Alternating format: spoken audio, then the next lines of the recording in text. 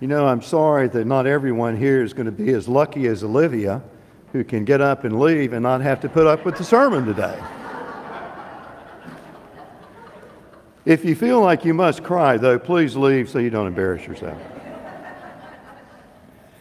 I also want to thank the voices this morning in our first hymn. It was beautiful hearing all those voices together. I hope that we will continue to share our voice as we worship God through song and prayer. The scripture text I've chosen this morning is taken from Luke. If you have been following along in The Chosen, which I hope you have, the Chosen TV series, it was a long text that told the whole story of John the Baptist, and I've condensed it a little bit. We're going to begin on chapter 3 of Luke, verses 3 through 6, and then we're going to read 15 and 16, and then verse 18. Excuse me. So listen to the word of the Lord for us this morning. He went into all the regions around the Jordan, proclaiming a baptism of repentance for the forgiveness of sins. As it is written in the book of the words of the prophet Isaiah, quote, "The voice of one crying out in the wilderness, prepare the way of the Lord, make his path straight. Every valley shall be filled, and every mountain and hill shall be made low, and the crooked shall be made straight, and the rough ways made smooth. All flesh shall see the salvation of God."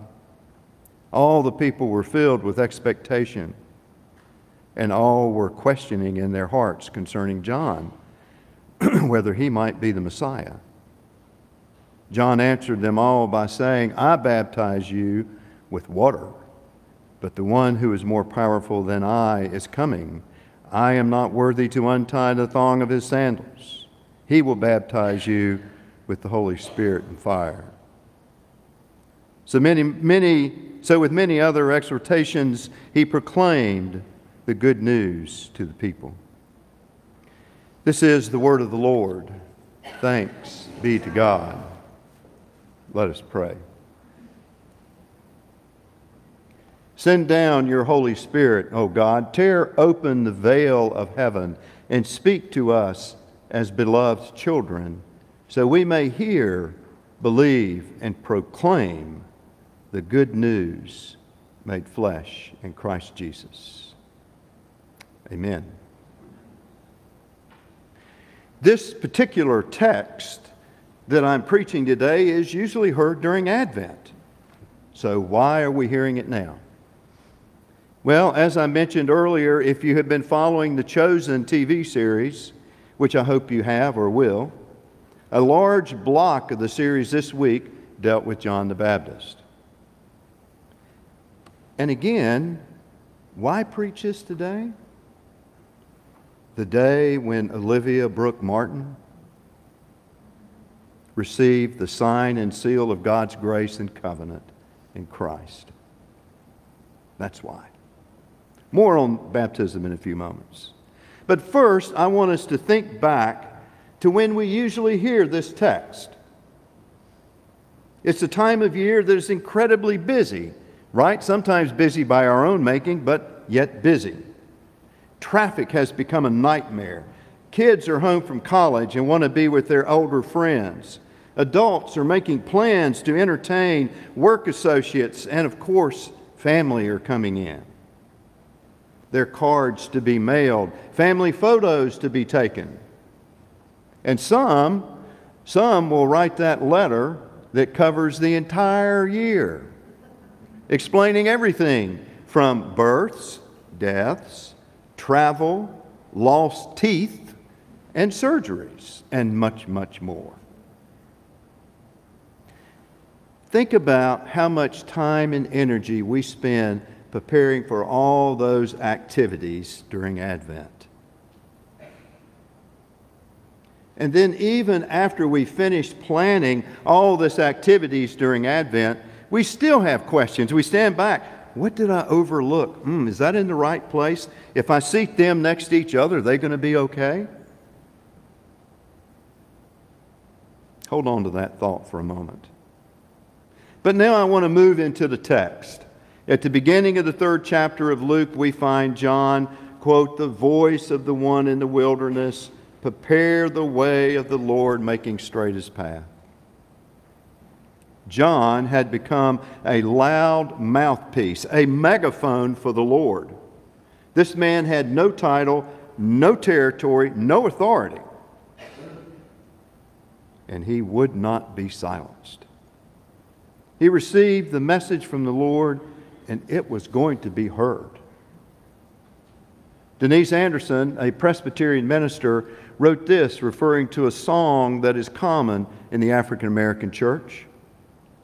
She wrote from this song, quote, "I said I wasn't going to tell nobody, but I couldn't keep it to myself." Ever feel that way? I know I have. John's journey began when the angel Gabriel spoke to his father, Zechariah, telling him that John would be great in the sight of the Lord. Even before John's birth, he would be filled with the Holy Spirit. The angel told Zechariah that John would turn many people to the Lord. John's calling was sharing the Word, was telling the story of our Redeemer. Our Redeemer began, his story of sharing that story began the moment the angel of the Lord spoke to Zechariah. John's calling was clear: to tell the world of the coming of the Messiah, the one who baptizes with the Holy Spirit and fire. So how does that speak to us today? Well, I think it's pretty clear. We too are to tell the story of Jesus Christ, our Savior, the Savior of the world. But certainly not like John the Baptist. Now think about this if we were going to try to imitate John the Baptist. If we were to stand in the middle of Lake Norman screaming at people as they came walking by, telling them to repent, or calling them a brood of vipers, what do you think they would think? They would probably call the police. However, there is a right way we can share that story of what we believe. If we are as passionate about our story and our belief as we are preparing for certain holidays, what kind of impact do you think we could have on the church, our community, and the world? As Presbyterians, we are included in the priesthood of all believers and are called to witness to Jesus Christ. However, there is a right way and a wrong way to be God's witness in the world. Several years ago, I was leaving a church after their Bible study. Outside in front of the church, there was a father and son holding signs up with printed big, bold letters, "Turn to Jesus." They were protesting a stand the church had taken on a social issue, a social justice issue, maybe immigration. I don't remember exactly what it was, but there are many to choose from, right? They asked me as I walked by, very pleasant, said, "Sir, what do you think of that church?" Well, I responded in kind.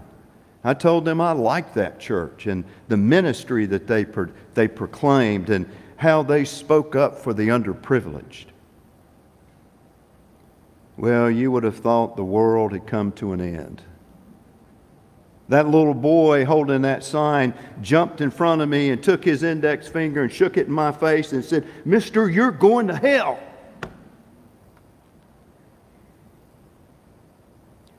I looked at his father. His father just held his sign higher. And he didn't say a word. As I walked away, that little boy was still screaming at me. I think you all will agree that that's not exactly how one might guide another to Jesus Christ. Yes, we are called to proclaim the Word of God, but God's Word does not threaten or condemn us. God's Word offers us mercy and grace. Many of you have heard of Denver Moore, the homeless man who became a speaker and a writer. Pardon me, in one of his books titled Same Kind of Different as Me, he wrote this: just tell them I'm a nobody that's trying to tell everybody about somebody that can save anybody. Just tell them I'm a nobody that's trying to tell everybody about somebody that can save anybody. That's how we are to witness to the world. A nobody sharing God's truth and mercy. But before we can become that proclaimer for God's Word, that nobody, some things must take place in us. Changes.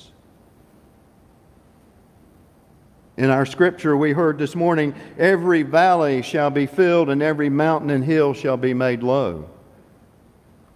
There's going to be a great leveling, friends. Uneven places will be made smooth, obstacles eliminated, stumbling blocks will be no longer. Level ground will be achieved. That great leveling is directed at us. All that stuff that we carry around or we hold on to, that bitterness, that pettiness, that resentment, will be removed. Our egos will be put aside, and we will step out from that mountain of pride onto level ground where God has called us to continue the work of His Son, Jesus Christ. And we know that being faced with that challenge, being on level ground, will not be easy. We will be pushed and we'll be pulled, we'll be torn apart, we'll be fearful and unsettled and embarrassed. But this is how we prepare ourselves to answer God's call. This ground can best be described this way. A good friend of mine worked in a bank for years, and he talked about meeting with various clients. And he told me the best way to make his point was to be on level ground with them, face to face and toe to toe. Level ground. Once we're on that level ground, or brought low, as Scripture tells us, we will fully accept God's grace and be that voice of witness and reassurance to God's people. All this begins with our baptism. Even though we as Presbyterians don't remember our baptism, we were infants, just like Olivia. In our faith, once we are baptized, we are claimed by God and sent on our journey of life and faith in the church and in the world. As we begin our journey of proclamation, remember that we're never alone. Just as you all promised this morning, our faith community has promised to guide and support each baptized individual as they grow in the faith. And of course, more important are the words to remember from Jesus. The words of promising His disciples that He would never leave them alone. The Advocate, the Holy Spirit, will be with them and us always. So as Olivia grows into her calling, just as we have and continue to, we all share the Spirit of God that began at our baptism and guides us in our proclamation. In the name of the Father, and the Son, and the Holy Spirit. Amen.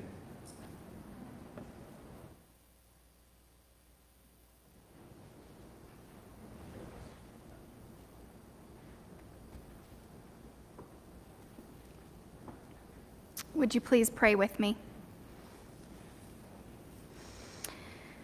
Creator God, it is so good to be with you today. Our souls yearn for it. We spend our weeks rushing around this crowded city and its hustle and its bustle with our to-do lists and our calendar reminders, and then finally Sunday arrives. We step through the doors of this cool, quiet sanctuary, and once again, we are on holy ground. So while we're here, God, we want to offer you all of our prayers. We want to empty our pockets and shake loose every prayer that's crossed our mind this week.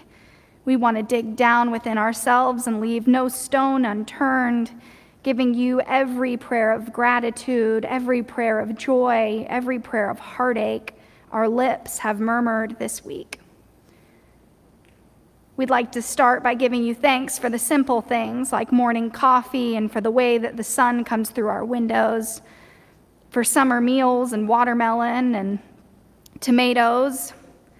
We want to thank you for walks in the park, for music that makes us want to dance, for birthdays and celebrations. We thank you for lemonade on the lawn, for this church family that's gathered today, for Sabbath and for rest. Help us to remember that these simple things, although simple, are more than enough. But, O Holy One, we ask that you might hear the prayers that weigh heavy on our hearts, for gun violence that plagues our country and our world, for our siblings in Kentucky whose homes are washed away yet again from another storm, for those who are struggling to make ends meet in a fluctuating economy, for our loved ones that are in the hospital or who are doing weekly treatment, for those who are searching for your healing touch, we ask that you be with them. The list could go on and on, oh God. Our hearts hurt. And we know that you know the prayers that rest silently upon them. We ask that you unravel our fear, that you might hold a lamp to our feet, bind up the broken parts of our hearts, move like the mighty wind through this room and help us see beyond and turn our eyes to the beauty that you have dripped all over this world. God, we are so grateful for you, for your word and for the hope that it gives us. We ask that you hear our prayers as we lift our voices in unison to pray the words that your Son taught us, praying, Our Father, who art in heaven, hallowed be thy name. Thy kingdom come, thy will be done, on earth as it is in heaven. Give us this day our daily bread, and forgive us our debtors, as we forgive our debtors. And lead us not into temptation, but deliver us from evil. For thine is the kingdom, and the power, and the glory forever. Amen. Friends, 2 Corinthians reminds us that God loves a cheerful giver. So with open and grateful hearts, let us now present our tithes and offerings to God. The morning offering will now be collected.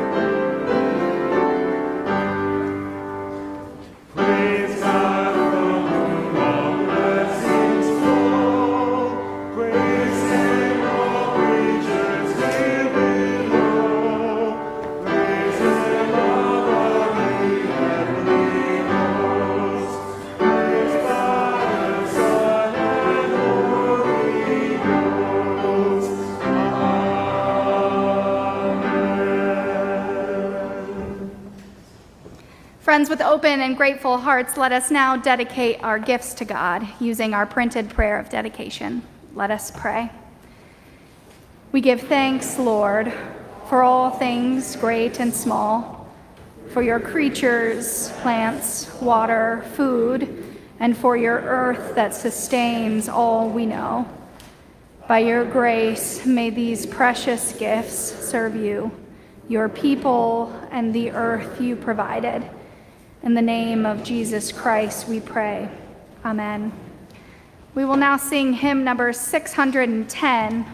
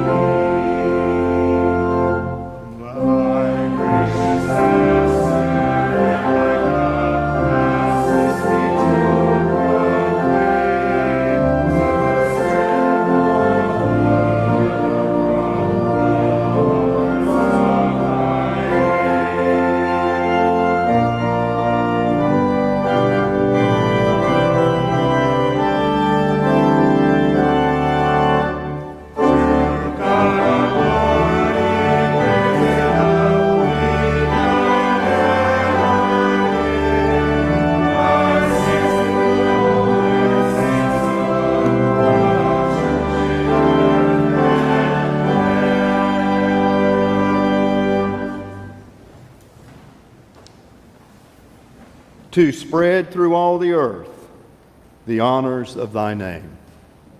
Friends, that is our call. We are to share the word and the promise of Jesus Christ. And we can do that just by sharing our everyday life. Now may the Lord bless you and keep you. May the Lord make his face to shine upon you and give you peace, now and forevermore. Amen.